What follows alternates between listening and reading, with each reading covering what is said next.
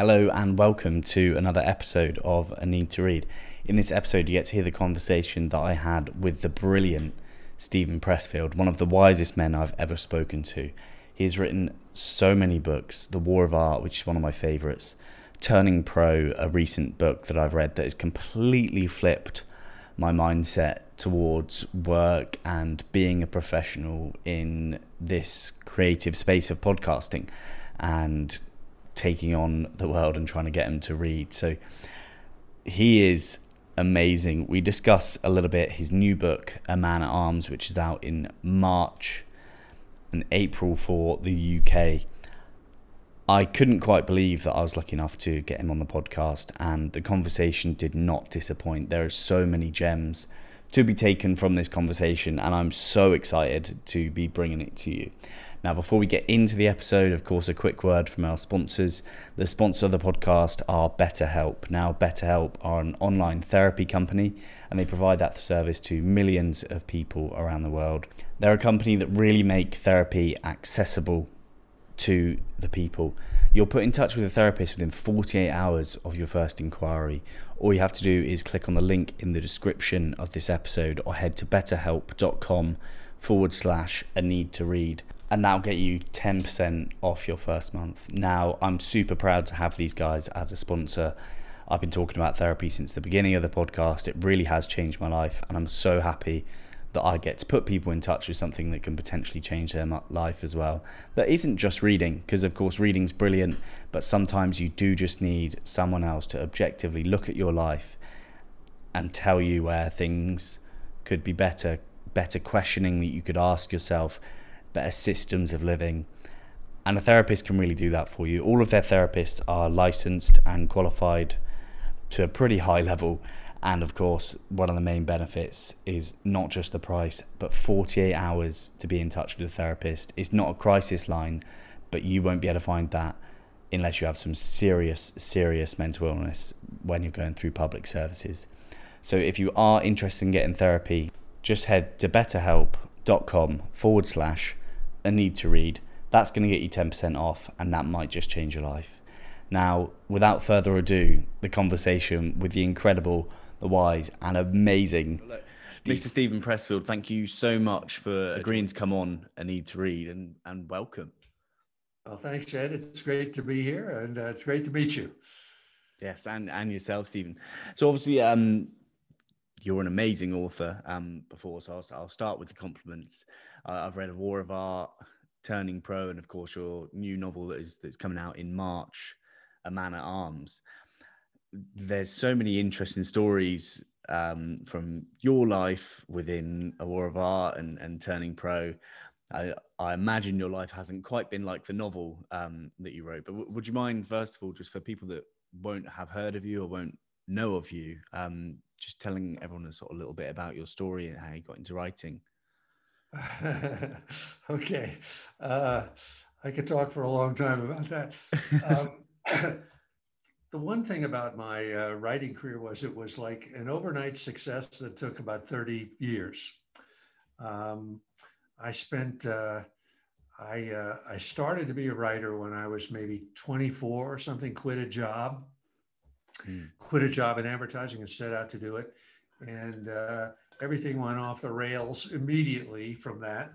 And after multiple careers in driving trucks and working on oil rigs and being writing for the movies, finally, when I was 55, I published my first novel, got my first novel published. And that was about 20 books ago. And so it was a long journey through a lot of jobs and a lot of no money before I finally kind of broke through, like 30 years after initially starting. That's amazing. That's definitely a testament to your will and grit in that sense, and to write for about 30 years before someone sort of took a bite at the bait, as it were. Yes. And the first novel you wrote, that was Legend of Bag of Ants, which was then turned into a film. Is that correct? Yes, that's right. Oh. You know, at that was like in 1995, so 25 years ago. Mm. And I'd been trying to write novels for years, and I had had a screenwriting career for about 10 years prior to that. Okay. And suddenly I just sort of got this idea for a book. And I'd written 3 novels before that never got published, never came close to getting published. Were just the kind of stuff you have to put in a drawer and leave there. Um, but this one, The Legend of Bagger Vance, kind of finally found a home really fast, and that sort of ended my screenwriting career and got me onto the book scenario where I've stayed ever since. Yeah, that's amazing. So, look, obviously, people nowadays are starting all these different side hustles, all these different projects. And what was it that kept you going during the period of what other people would take as a sign just to stop doing what they're doing? Because I think 30 years, of course, it's longer than I've been alive to just stick at something and stick at something. What would your tips be for people doing that? I tried many times, Ed, to find some other way other than writing. I tried every kind of job I could possibly imagine, but I would get home at the end of the day and I would just be so depressed I couldn't take it. And the only thing that sort of kept me sane was to keep trying to write. So sort Yeah. of the bottom line was I didn't have a plan B. I tried to, but it just wouldn't work for me. And the other thing was, although 30 years sounds like a really long, long time, and it is, for like the last 10 years, I was writing professionally. I was writing for the Yeah. movies. So I was kind of learning my craft. And Yeah. I felt like little by little I was getting there. Um, so, but basically, the main answer was I just didn't have a plan B. My heart just wouldn't let me do anything else. Yeah, yeah, definitely. I mean, there's a part in the War of Art, and I think you mentioned it as well in Turning Pro, where you're like, I think it's when you were maybe 27, when you're like, I'm gonna finish this book, or that's the end for me. You gave yourself no option, and you gave yourself Yeah, a year. It's quite a decision, and it's something that I was like, do you know what? I'm really glad that someone said that, because I think a lot of people would be afraid to say something like that, because suicide's such a topic that people would want to tiptoe around nowadays. But that was your only option. It was yeah. quite a I mean, hefty in this decision to come case, to. I mean, where that was happening from, Ed, was that I had tried to write a novel when I was 24, and I choked at like the last on the 1 yard line, at the very, very end. I got 99.9% of the way through, and I just blew up my life, blew up a marriage, and that was before I had any clue of the concept of resistance with a capital R that I talk about in the War of Art. Yeah. And I felt, this is getting to what you said about when I was 27 and I said, I'm going to finish this book or I'm going to kill myself. And I Mm. was just like, I was so ashamed of myself and I'd caused so much pain to my wife, to other people in my life that, this like 5, 6 years later, when I sat down to try to do it again, I just said, I have got to finish this thing that I'm doing here, Mm. or I just can't stand myself. So I was absolutely driven to finish it, no matter what, good, bad, or otherwise. And I did finish it, and I didn't sell it, and I didn't sell the one after that either. So it was not like it was a success story, except to me in my own eyes that I had at least finished something. Yeah, yeah. I think that's such an important thing, because I had a sense of that in my life. Like, I was kicked out of school. I then joined the Marines, didn't quite make it to being a fully fledged Marine, because I kept getting injured. I then jumped into loads of different jobs. And I think that sense of, especially in your 20s, of not finishing something is such a common feeling for people. Yeah, And it is, isn't it? And it's actually a good, I mean, I wouldn't want to go through it again. I'm sure you wouldn't want to go through it again, but it's a great motivator. mm, Shame is a great motivator. yeah, You just say to yourself, I just cannot fail again. It's just, the alternative is just unthinkable. yeah. Yeah, definitely. I think it's one of the things that drives me with this podcast. I think I'm the resistance is there for me with writing. I have the ideas, but I haven't quite got them from my brain onto paper as of just yet. I've actually got another one of your books at home in the UK. Nobody wants to read your shit, and I keep telling myself that I won't start until I've read that. I won't start until I've read that. From that age of 27, you then went and you did so many different jobs. And I think a lot of people in their 20s nowadays, they have an idea of what they want to do or what they would like to do, where their passions lie. How many different jobs was it in between when you were sort of 29? I think it was like picking apples in Washington to getting in screenwriting and screenwriting. Is that a career that pays a lot of money, or did you just sort of, you wanted just a foot in the door to practice what you're passionate about? I really was, after I finished my third novel that didn't sell, I, I was really, I was deciding whether I should hang myself or shoot myself. You know, it was a close call. And I sort of had the idea, well, why don't I give up novels and try to write for the movies? You know, Yeah. I thought, you know, that's got to be a little bit easier. You know, I can, but it certainly was not for the money because I had no sense that I could even get work. You know, I mean, it's not so easy. It's not like you just go out and get work. Yeah. So, and it actually took me, I don't know, maybe another 5 or 6 years before I got my first penny, which was a check for $3,500 for a screenplay. That never got made. And I just started writing screenplays on spec, and I wrote 9 of them that never sold. And then finally, I don't know, maybe this is going into too much detail, but Oh, go. finally, I had an agent. I had an agent through this whole time. And he said, what if I team you up with an older writer, with an established writer, and you can, you know, work with him and he'll get you work and you'll do most of the work. And I said, you know, hell yeah, let me onto that. So that was sort of how I at least managed to start making a little money. Yeah. Not a lot of money, but at least enough to get paid. And it turned out to be a great situation because I had a mentor. You know, I had a partner that really had success and that knew how to, you know, how to do it, how to make it happen. So I worked with him for about 5 years, and that really helped me in terms of understanding what a story is and how to be a professional writer, how to do it, you know, the way that actually works. Yeah. Yeah, definitely. It's weird that you say that because I instantly think to the man at arms and to the apprentice at arms when you say that. Yeah. I hadn't even It's thought about that. Yeah. oh, well, I was going to ask if that was your motivation, but Oh clearly yeah, not. no, no, I Maybe hadn't even it's a thought about subconscious that. thing.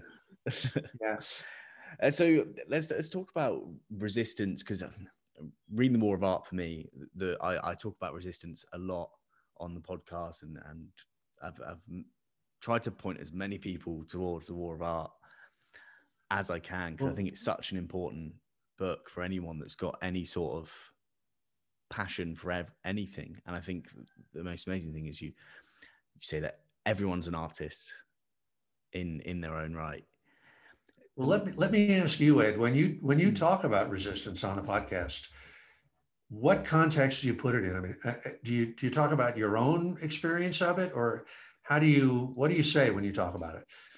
So resistance for me, because the whole point in this podcast is to encourage people to read.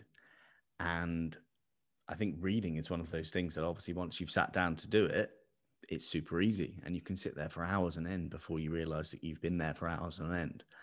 So I talk about the resistance as you're there, that first thought enters your head, like, oh, I'm going to pick up that book and I'm going to read. And resistance nowadays, obviously people fall into the trap of going on Instagram, going on Twitter, Facebook, whatever they want to go on the internet. They want to search for a new house plant. So I talk about resistance in a way that, firstly, thinking about picking up the book and going over to get it, and then actually sitting down and reading, because you say that writing isn't the hard part; it's the sitting down to write that is the Ah, difficult bit. But I'd say that it's the same for reading. for me. Oh, I'm glad I asked you that, Ed, because I had never thought of that at all. I mean, actually, I confess I have resistance to reading too. Mhm. And for that same reason, because I know it's good for me, and Mm. therefore I want to avoid it. Yeah. But so my version of resistance with a capital R is to writing, you know, Mm. and that was what stopped me forever. It's like when you sit down to this thing, put this thing in Yeah. front of you, and you're facing the blank screen, you can feel this negative force radiating off that blank screen at you, just like to pick up a good book, to pick up a War Yeah. and Peace, or to pick up Thucydides or something. And so it is that negative force that comes out anytime we try to move from a lower level to a higher level, anytime we aspire to something, to write a book, to make a movie, to open a business, to create anything, to get fit, to go on a diet, to do anything like that will take us to Mm. a higher level, this force internal of self-sabotage will kick in inevitably. And for me as a writer, like that first book that I tried to write, the reason I was doing all those jobs after that was I was just running away from writing, from trying again. And Mm. the reason I was running away was this resistance with a capital R. And I had no idea what it was, never had a clue. And when I finally sort of gave a name to it in my own mind and Mm. just said, there's this force out there. The playing field is not level. The playing field is slanted against me. Once I sort of gave it a name, then I could figure out a way to overcome it. Yeah. It didn't just defeat me right away. So I do think that for reading, for writing, for anything that's going to take us to a higher level, step one is finding a way to overcome our own self-sabotage. And like I say in the War of Art, it's not the writing that's hard, it's the sitting down to write. Mm. Yeah, definitely. How do you personally overcome resistance? So, like, say you've just written this new novel. From when the idea came, did you still? I imagine you still feel resistance. I don't think you can ever escape it. But Yeah, it what's never your goes your away. It never methods? goes away. Well, as you know from the War of Art, or the concept that helped me get around this was the idea of turning pro. Turning pro is a Mm. quote. Mm. And what I mean by that is not necessarily that you have to make money at it, but that you change your mindset from thinking of yourself as an amateur to thinking of yourself as a professional.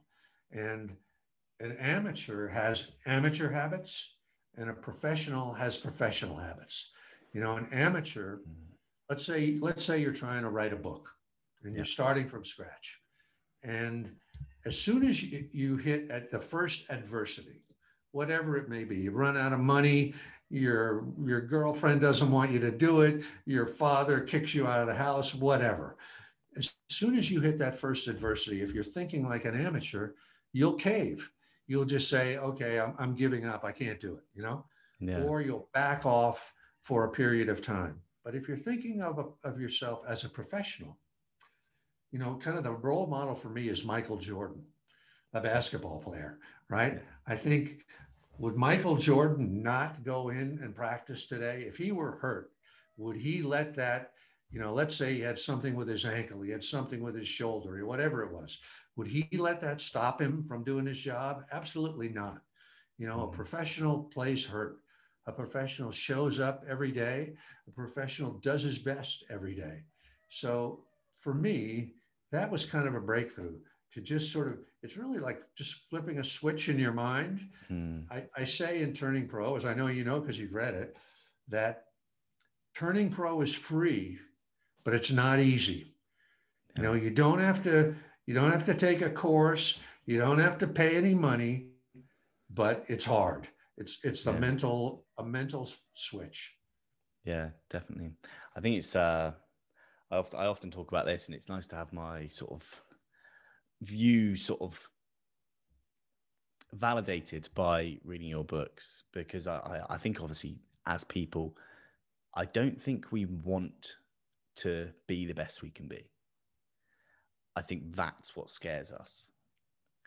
And I think that difference between amateur and pro, and honestly, the impact of just like it was a couple of hours on Audible for turning pro this week, I probably have been behaving in the most professional way I have since I've started the whole podcast. I've done a constant Really? work. I've finally become organized, which is Uh-huh. a first ever to be organized. I've got everything set in place for Instagram, for content for days. I've got podcasts set for the next 3-4 weeks. And when that resistance is, the resistance will show up again at some point. But like, I think that difference between the pro mindset and the amateur mindset is super, super important. I think that's obviously something that can be applied across the board, whether that's, you can be a Yes. professional family man, you could be a professional friend, you could be a professional Yes. anything, as long as you Yes. set your mind to it. Yes. It's have you heard of, who Jocko Willink is? Yes, yeah, always up at 4 o'clock. Right, up at 4 o'clock. He has a book called Extreme Ownership, right? I don't know. Are you familiar with that book? I haven't read it, but I've heard of it. I've seen him on Joe Rogan a few times. Well, it's really just another way of turning pro. I mean, it's kind of a Navy SEAL, U.S. Navy SEAL concept, where like you just own whatever it is, the mission, right? You're given a mission to do whatever it is in the Navy SEALs, and you just utterly take responsibility for it, and you own it, right? If anything goes wrong, you're the one that's takes the blame, and you buy into that. I'll stand up, I'll take the blame if anything goes wrong. And that's a really empowering attitude. It's a real professional attitude. And Yeah. if it makes you feel any better, Ed, I'm still struggling with it today. I still have to, force myself to do, the things that I know I ought to do. And I can always feel that temptation to slack off and say, well, I'll get to that later. I'll get to that tomorrow. I'll just wing it and it'll work. Yeah. So it's a lifelong challenge, I think, to own something and to think of yourself as a professional.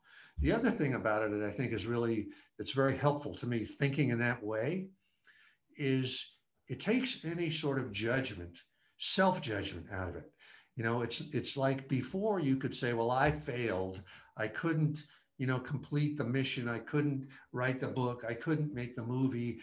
That's because I'm weak, or I'm lazy, or I'm a bum, or I have mental issues, or I'm neurotic, or I'm a bad person. Yeah. Whereas if you just think of yourself as it's just a difference between an amateur and a pro, it takes all that other stuff away. Yeah. Who cares why you didn't complete the mission or whatever it is? The point is, think of yourself as a pro and do it better next time. Yeah, definitely. Do you think, because obviously you in your mind turned pro a long time ago, do you think it's more difficult for people to turn pro nowadays, or it's the same? Because there's so many distractions nowadays that maybe weren't around back then, or maybe there were, but in different forms. No, I think you're absolutely right. I think it is much harder today because not only are there so many distractions, with Instagram and Facebook and social media and all that sort of stuff, but there's also this idea today of instant success, right? The idea of a hack. If you just come up with one thing, you're Kim Kardashian, you do a sex tape and you put it on social media, Yeah. and all of a sudden you're famous, right? Or the Yeah. whole thing of, some 14-year-old kid, does something with a skateboard or whatever, and suddenly Yeah. they have 10 million followers. And we're all sort of, it's easy to get sucked into that kind of concept of, if there's just one trick I could pull, but my whole life, for whatever it's worth, has been proof of the opposite of that, is Yeah. that it just takes endless work to do it. And I think that's just reality. But again, that attitude of delayed gratification, of the long game, playing the long game, and keeping working, that's a professional attitude. The idea Yeah. of instant success is an amateur mindset. And an amateur mindset may work for 1 in a million, But for the other 999,000 of us, it's not going to work. It's a trap, and it'll Yeah. only, take us down a rabbit hole to nowhere. Yeah, definitely, definitely. It's it's inspirational to hear, and I'm glad that you also think that it's a little bit more difficult nowadays. But that instant gratification thing it can be applied to anything, can't it? Because I think I dread for future generations because I just it's going to be instant. It's creating more Yeah, mental health yeah, issues with people, depression, anxiety, yeah. because of what society spread. But what would there be any advice for people nowadays that are in that instant gratification sort of mindset, and it's turning them to being depressed or anxious about the position they feel they should be in but are not? What would your advice be there? I mean, first of all, it just to acknowledge the folly of that idea, that it's not really true, the instant Mm. gratification idea. It's something that has been sold to us as a bunch of bullshit by Mm. advertising and by social media and stuff like that. One of the things that's really interesting to me is, you know who Hugh Jackman, the actor, is, right? Mm. Yeah. Or Justin Timberlake is another guy. And you can name all kinds of people. And what's really interesting about these guys is you see them perform in certain shows, and suddenly they can sing, they can dance, Yeah. they've got skills, up the yin yang, and you realize these guys have been training since they were like 3 years old. They didn't Yeah. just suddenly burst upon the scene and have a hit. Like Justin Timberlake was like a Mouseketeer or something like that, right? Like Yeah. Walt Disney Mouse. Yeah, I'm sure if we had films of Justin Timberlake at age 7, the guy was probably tap dancing, playing the piano, singing, dancing. He could do, and or somebody like Tiger Woods or any great golfer, athlete, or ever. When they were 5 years old, they were great. They've Yeah. been working at whatever it is forever, and so, but yet it fools us as moviegoers or as sports watchers, because we sort of see them and we think they kind of burst out of nowhere. It's like, wow, all of a sudden they became these great things, and we don't know that they've been training for this. It's too bad that doesn't get publicity.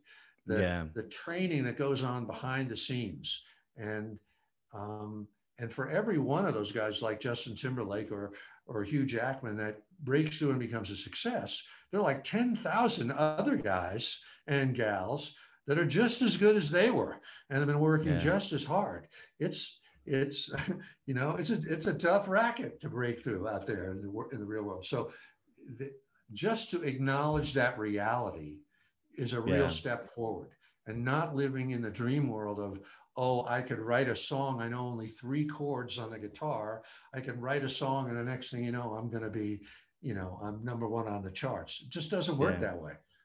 Yeah, definitely. So there's two interesting points I'd like to bring up there. Then, what's your sort of thoughts on the concept of talent? Do you feel that would be a real thing? I know there are some who are dispositioned towards certain sports or crafts more than others, but when it Well, I comes to mean, the whole talent yeah. versus hard work, Yeah, I mean, obviously, if we're not 6'8", we're not going to make it in the National mm, Basketball Association or something like that. Obviously, talent has a lot to do there. But I can tell you for myself, mm, um, nowadays, people tell me I'm this tremendously talented guy. But for 30 years, they told me I was a bum, you yeah, know, and I was a bum because I was learning my craft. So I'm a believer in hard work overall. Obviously, talent counts. Obviously, you have to. If you can't sing, you're not going to teach yourself to sing, yeah, But people can go a long, long way on hard work. yeah. And the Would best you? part of hard work, I think, is that even if we're talking now as though quote unquote success is the ultimate goal, but is Mm, it? You know, I don't think it is. And no. and the hard work becomes a reward in its own self. Yeah, yeah, definitely. I think there's something about that. Something doing what you enjoy is such an important factor in like success. I would measure that in happiness, or not even just happiness, because obviously you're never gonna always be happy. That's for sure. Yeah. You're always gonna wake up some days and like, God, I'm a piece of shit. What is the point? In fact, I would say every day, Yes, every day. yes. You got to work yourself out of that every day. I certainly know I do. I wake up in the morning and that's exactly what I'm saying to myself, Yeah. and I have to sort of somehow through, working out or doing something, work my way through that. Yeah, definitely. It's funny. I have some bookmarks that I got made with a friend of mine called the Bookmark Boys. She started making these bookmarks in lockdown, and on there's a picture of my face, and it says "Read books and don't be a piece of shit."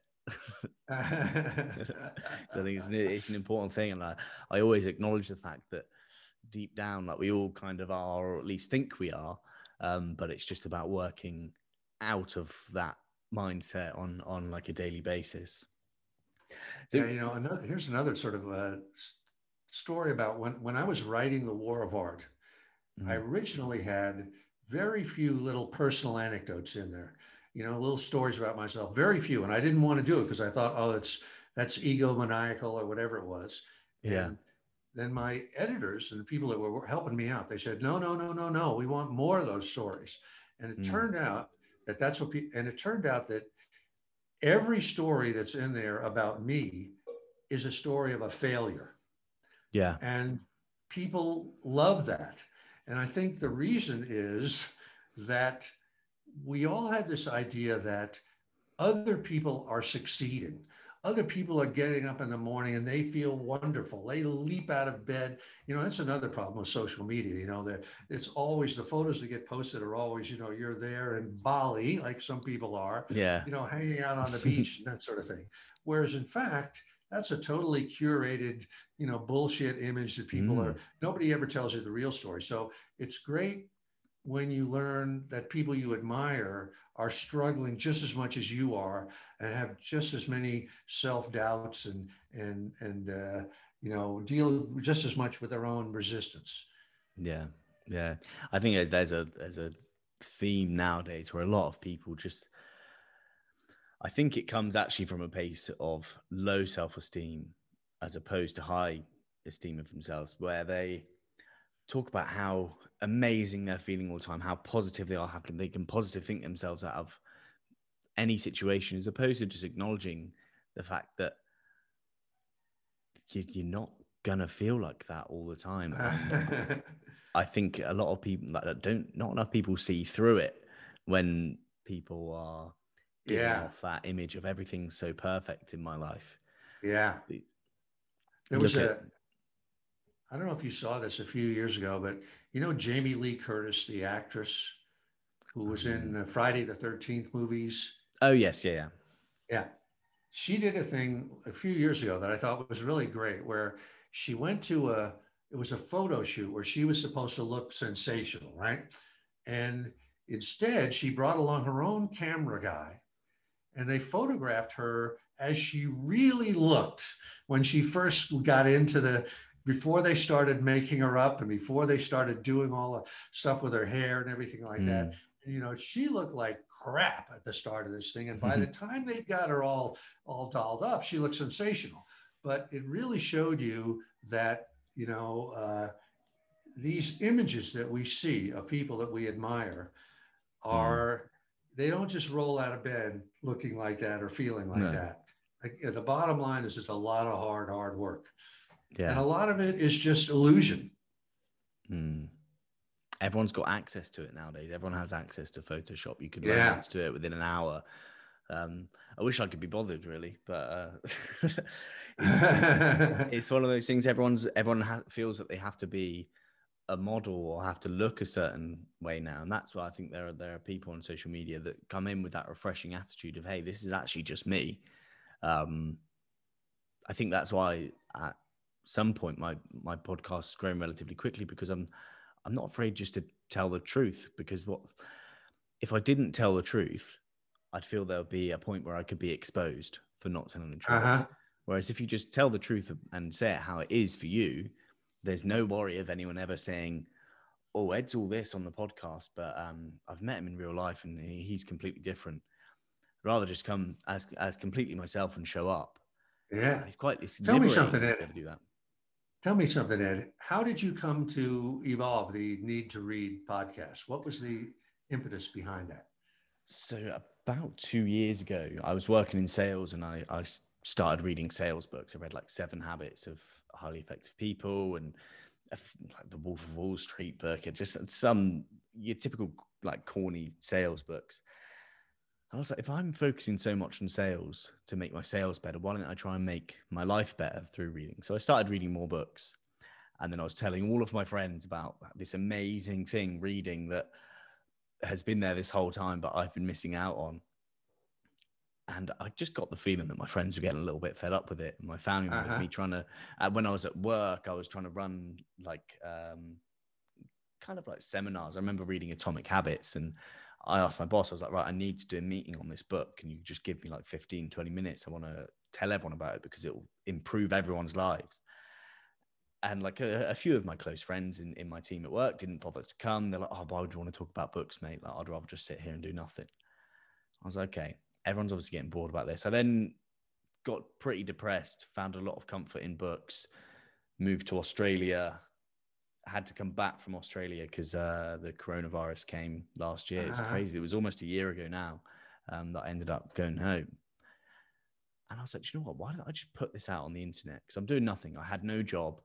I had like one job in Australia, and I'd intended just to Uh-huh. work in a cafe and just chill out for a year and sort of find myself, regroup. So I started to just chuck it out on the internet because I was like, everyone's getting fed up that I know about me talking about books. I was like, well, there's gotta be people that are going to want to listen. So I started the podcast, and it's purely come from a place of passion that I just can't believe that we get to, like, someone like you, like part of your brain is in the War of Art, and it will take you 2.5, 3 hours to read maximum. And that's, you've had a long life, right? Like you've got a lot of lived experience that people can have you as a mentor by just reading your book. No one's going to have to knock on your door and pick your brains, but they can read your book, and you're then their unofficial mentor without you even being aware of it. And I just think that's beautiful that can come from books, especially from someone like I didn't read. I stopped reading maybe the 5th Harry Potter when I was like 11 years old. And then from there until I was 23, 24, I just didn't bother. And was there a particular book that made you suddenly start to want to read again, or how did you suddenly get back into that? So I started reading The Subtle Art of Not Giving a Fuck by Mark Manson. And as soon as there was a book with swear words in it, I was like, oh, this is quite a cool book, as it were. And it's like anything that's good becomes somewhat cliche. And he spoke about a value-driven life, and it just made me assess what my life was. And then I remember I went to Norway with my sister on holiday, and she was like, oh, because we didn't get on for a while, not properly anyway. And she was like, oh, why don't we just do a Myers-Briggs personality test? So I did that, and I found out I was an INFP, which basically meant there's no way in hell I should ever work in sales. Because I'm not emotionally built for it. And I think that was Uh-huh. definitely the truth. Uh-huh. And on there, it came up as like, oh, you should be a preacher. And it didn't even cross my mind until maybe a couple months into starting the podcast that was where it went. But it was a subtle art of not giving a fuck. And there was loads of other books. I just started learning about like Why We Sleep, Can't Hurt Me, David Goggins, loads of these Uh-huh. different Uh-huh. books, Sapiens, all of Yuval Harari's work. Uh-huh. And I thought, this is just insane that I can learn this stuff, not having to remember all of it, but by just throwing a bucket full of shit at a wall, and then some of it's just going to stick on there and I feel like it makes your brain bigger. And I've got a small head, so I need something to push on my skull to grow that at some point. Yeah. Well, that's great. I mean, reading is an amazing thing. I mean, from the point of view of a writer, for me, like say writing The War of Art, I feel like a book is the ideal medium to deliver that kind of message rather than even verbally or even in person, Yeah. because I think a book like The War of Art, you read it and you see yourself in it in a not a good way. You find yourself a little bit ashamed, right? You say to yourself, "Oh my God, that's me. I'm doing this terrible stuff to myself." But since you're reading it and it's just a private experience between you and the page in front of you, you can absorb it in much better than if you had to hear it verbally or something like Yeah. that. I mean, I never I never like particularly talking about it. I'd rather much say Yeah. to somebody, here, read the book. Yeah. Yeah, definitely. I think because if you were to stand on stage and to deliver a 3-hour lecture about the War of Art, not only would you be knackered by the end of it, because there's a lot to get through, but people's And it wouldn't interpretation. work either. Yeah. Yeah. People's interpretation is what makes a book speak to them. It's because they're reading it in their voice, the narrator in their head Yeah. is Yeah. what's going through it. They create their own images. Like, let's Yeah. say with your most recent novel, I will see the characters in that book different to everybody else that reads it. No one will see those characters as the exact same in terms of. So for me, the Ruth, the little girl in the book, was, I don't know, she came as ratty, but have you ever seen The Ring? Yes. Uh-huh.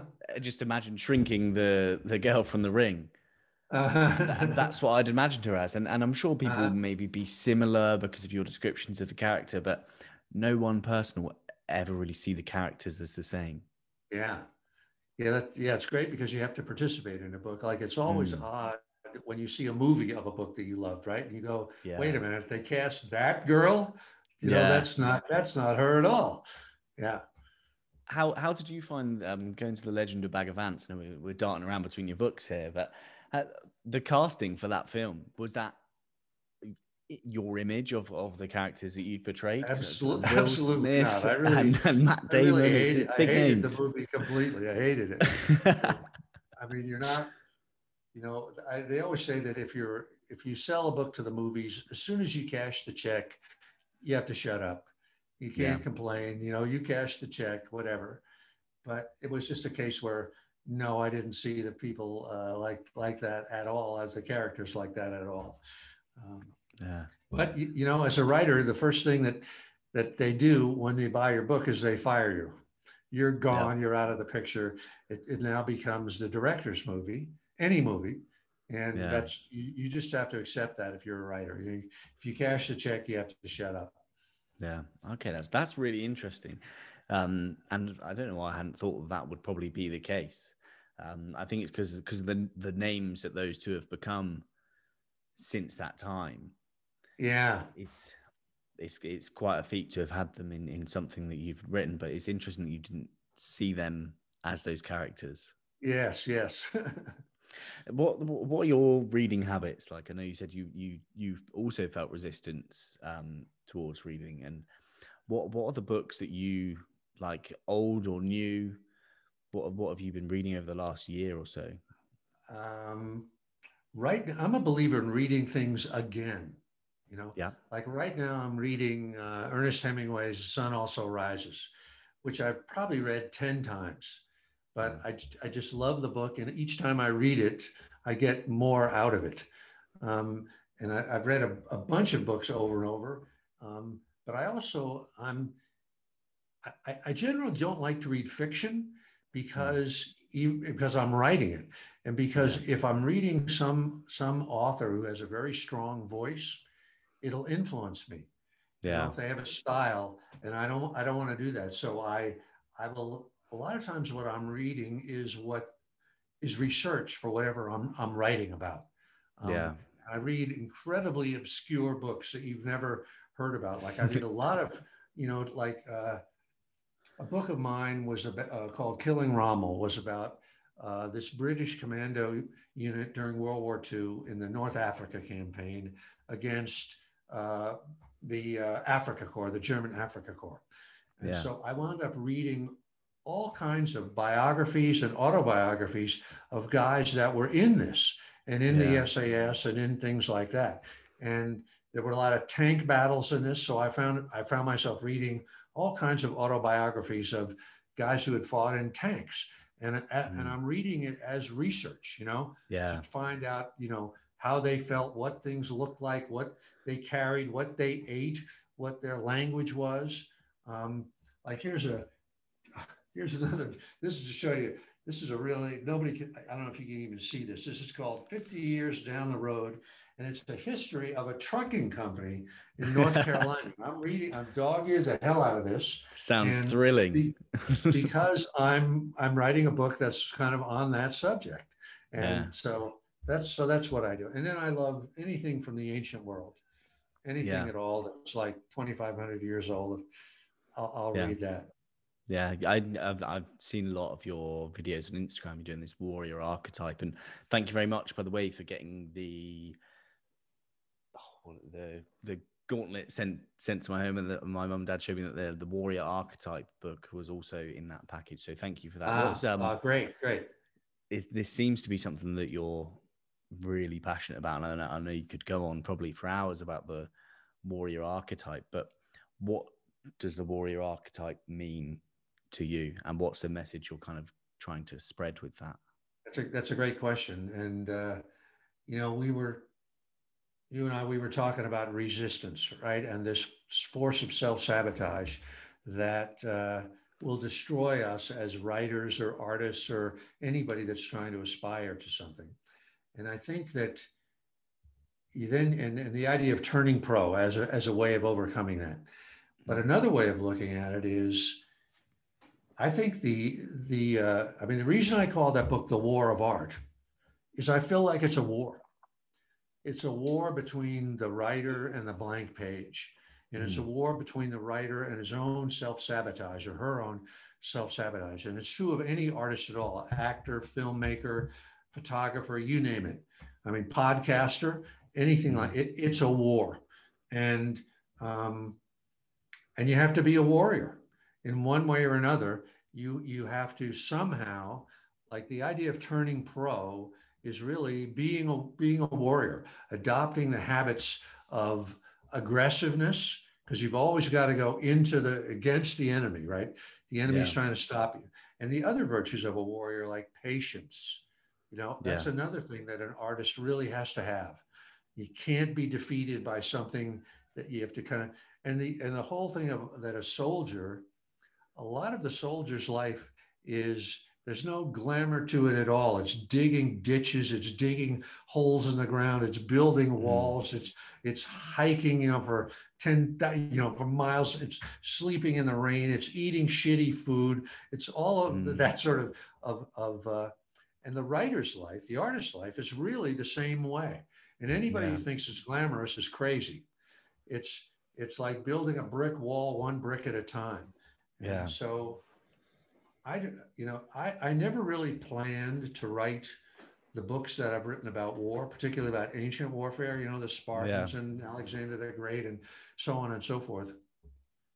But I just found myself drawn to those subjects. I don't know, I guess it was because, like, I feel that life is a war. I feel that art is a war, and real war is a metaphor for it. Yeah. So Definitely. I definitely feel like anybody that's an artist is a warrior. Yeah, definitely. What do you do then in terms of, because it's an aggressive style of living to be a warrior? What's your routine in terms of switching off and maintaining also a sense of calm amongst the chaos? I mean, it's all up here. The war is up here, so it isn't like I have to go out and beat anybody up or anything like that.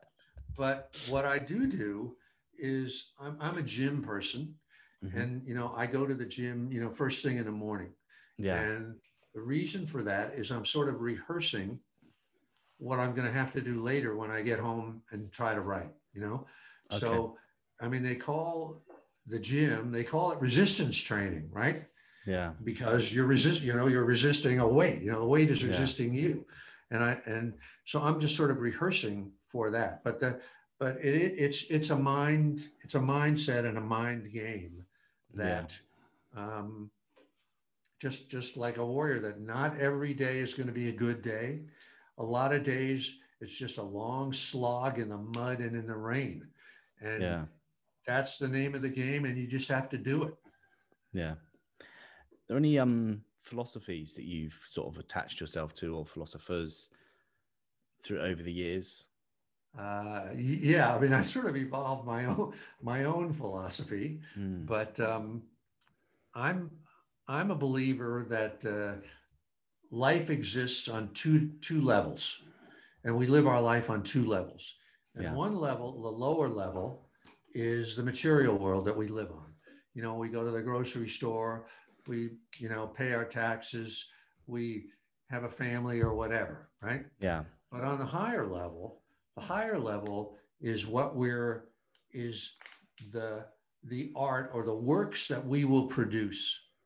Yeah. And those works exist in potential, I believe. They live inside us like an underground river, and Mm-hmm. that river is always flowing. And most of us either don't believe in that river, or have never even thought about it, or we don't believe in ourselves that we can reach that river. But Yeah. if you're an artist, you live in that river. You live in that underground world. You don't live on the material plane. You live on that other plane. And your job, my job, I feel as a writer, is to go to that other level, that underground river, or wherever you call it, and bring it back. Mm. Bring it. Like I say, that I believe that songs exist in potential before they're written. Yeah. You've heard so many songwriters say the song just popped into their head, right? They had to just write it down as fast as they could. It was just coming to them, right? Yeah. And Yeah. it's the same thing, I think, as a novel or a film or whatever. And our role as artists is to tune in to that cosmic radio station that's playing our song and that nobody else can hear but us, and then to bring it back and make it and bring it to life in the real world. So that's what a book is. Yeah. I mean, if I have this thing in my mind and now it's actually a book, Yeah. that's a hell of a thing, and Yeah. you can read it and other people can read it, and I can read other books that somebody else has read. So Yeah. that is my philosophy. Yeah. I um, love that. Yeah. That's amazing. In terms of, I think that's quite a natural sort of closing point in terms of the Man at Arms. I will be talking about it at some point on the podcast. I do a novel review every maybe 6 or 8 weeks. I'm trying to do, because obviously the difficult thing about reviewing a novel is I can't dedicate a whole episode to a novel because I just ruined the novel for people. But as an right. overview Yeah. for the Man at Arms for people, obviously I'll be releasing this close to when the book is releasing. What's the general gist of the Man at Arms, and who do you think it's for? um, let's see. uh, the the lead character in Man at Arms is a kind of a one-man killing machine, kind of a Clint Eastwood type of man with no name of the ancient world, not with a gun, Mm. but with a sword and with a spear and with a bow and something like that. And he's a character who is like a Western hero, like Mel Gibson in The Road Warrior, a Yeah, solitary, or any samurai in a samurai movie, a solitary guy who embodies the warrior concept in the world. And but he's a guy who has um, exhausted that warrior archetype and wants desperately to move beyond it. He's kind of yeah, lived that life for many lifetimes, and he's and has come to kind of the end of it. And this character of Telamon, it's been in 3 of my other books, but always as a minor character. And I've always wanted to make a book just about him and to kind of follow his story and find out how he will evolve. And I guess it's because my own life is sort of at that point in a different way. yeah, And so Telamon lives. It's like a Western. I think of it as a Western. It takes place in the Sinai Desert, a few years after the crucifixion of Jesus, and he's a former Roman legionary who, as you know, goes on this adventure. And there's a young girl that happens to be part of it, and I won't say too much more about the story, Yeah, yeah. except that, it's about him trying to evolve beyond this sort of one man killing machine persona that he has been in for quite a while. Yeah, yeah. I think the protagonist like development throughout the story, and also the other characters that are sort of on the fringes that come back in. I thought it was brilliant, and obviously your other books. So I've read The War of Art. I've read Turning Pro. I've now read Man at Arms. Warrior Archetype is sat at home for me. Someone that's looking to now, and I've also got Nobody Wants to Read Your Shit.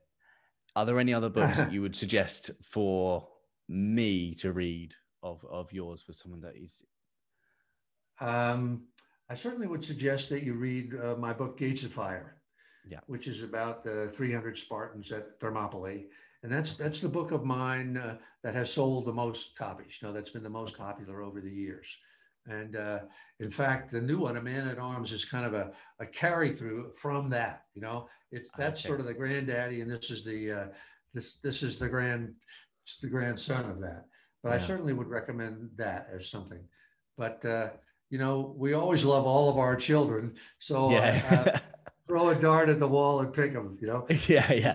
I'll take the lot then. I'll take the lot.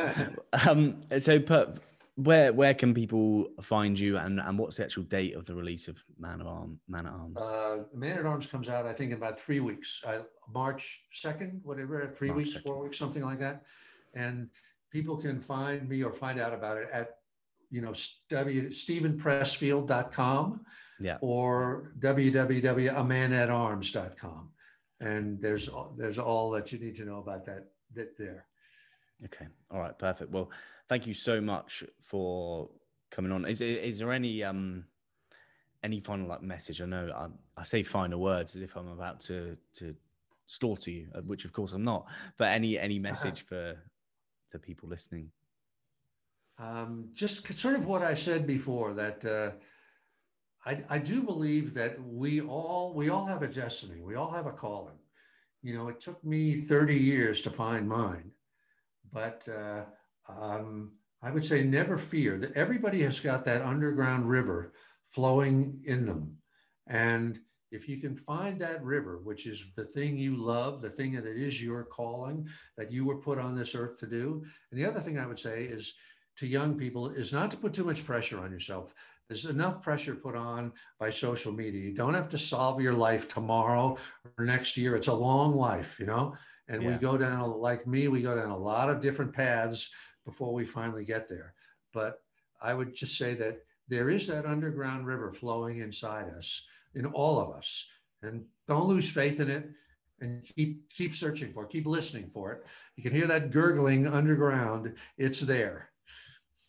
Amazing. Thank you so much. And I say that to you, Ed, too. I can tell that you're going to evolve. This podcast is just an early start for you. You're going to be evolving in ways that you had never expected. I expect that you will be a writer, and you'll be a really good writer someday. And thank you so much. I wish you all the best. I can see it coming. Thank you, Steve. Thank you so much for listening to that episode. Stephen was one of the best guests I've ever had, and I've never felt more nervous for a podcast than I did with that one. But he completely put me at ease and was just dropping bombs after bombs after bombs in terms of the knowledge. So thank you to Stephen for coming on, and thank you for you guys at home for listening. If you want to support the podcast, there's a few ways in which you can do that. Of course, the content is always going to be free, but not for me to create it. So if you'd like to support the podcast, you can head to buymeacoffee.com/a need to read. That way you can contribute towards books and equipment and travel for recording for when I'm back in the UK. If you have any suggestions of books, put them in the comments on the buymeacoffee.com, and I'm more than willing to have a look at that there. Also, of course, BetterHelp sponsor the podcast. That is betterhelp.com/a need to read. And you know what that'll do for you. Get you in touch with a therapist in 48 hours. And even if you don't like that therapist that you're put in touch with, you can change them free of charge. So I hope you've enjoyed the podcast. I'm looking forward to bringing more guests like Stephen to the show, but this one's going to be hard to top. So that is it from me for today. Thanks so much for listening. You're all legends. I hope you're all well. Take care. Love you. Bye.